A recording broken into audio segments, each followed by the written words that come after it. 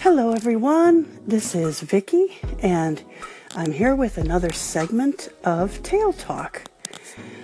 As promised, I thought we would get together and discuss dogs' ability to think. Do they think? And if so, how? Well, this is probably something that will take several segments to actually discuss thoroughly, but we will start with the basics. I think the answer to the first question is obvious. They absolutely do think. More than some people I know, believe me. And how do they think? Well, they tend to think through repetition rather than rationalization like people supposedly do. Although I think some of the rationalization that people give is rather entertaining. Moving right along. Sometimes it doesn't take any more than one repetition.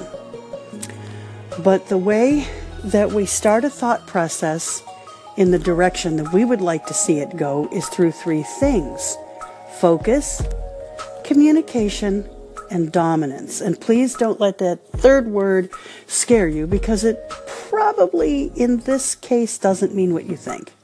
Focus. It's important when you're trying to teach a dog something to have the dog's attention. Now, there are different ways to gain that. Some people use a treat. I prefer to use hand affection and verbal praise and encouragement and command.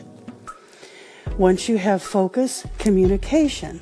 The communication is basically getting the point across to the dog in the most efficient way so as to get him or her to understand what you want. So, in other words, let's say I'm going to teach my dog how to sit.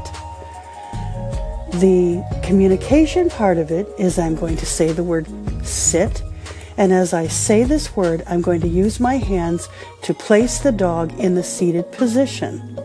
So the dog will start to learn. I hear sit, this is what I'm supposed to do.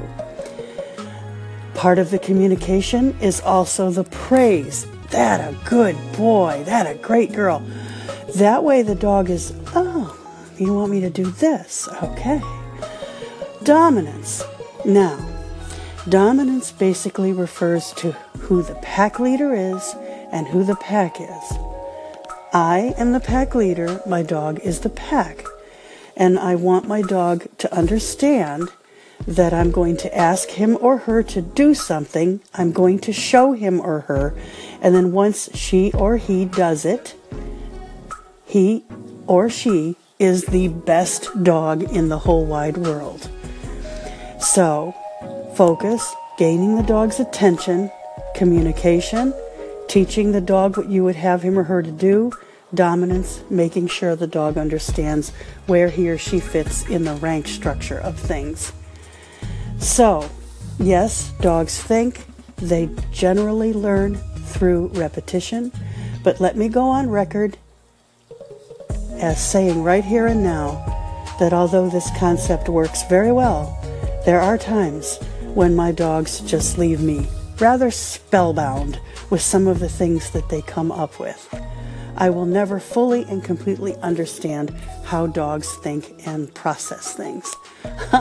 So, we're going to stop at this point because there's so much more we could say, but I have a feeling I'm just about out of time.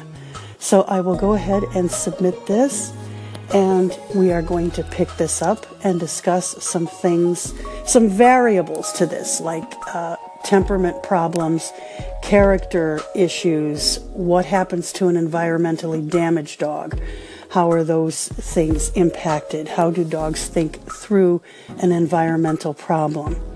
So, I hope everyone has an awesome day, and I will be back to discuss more puppy dog fun soon.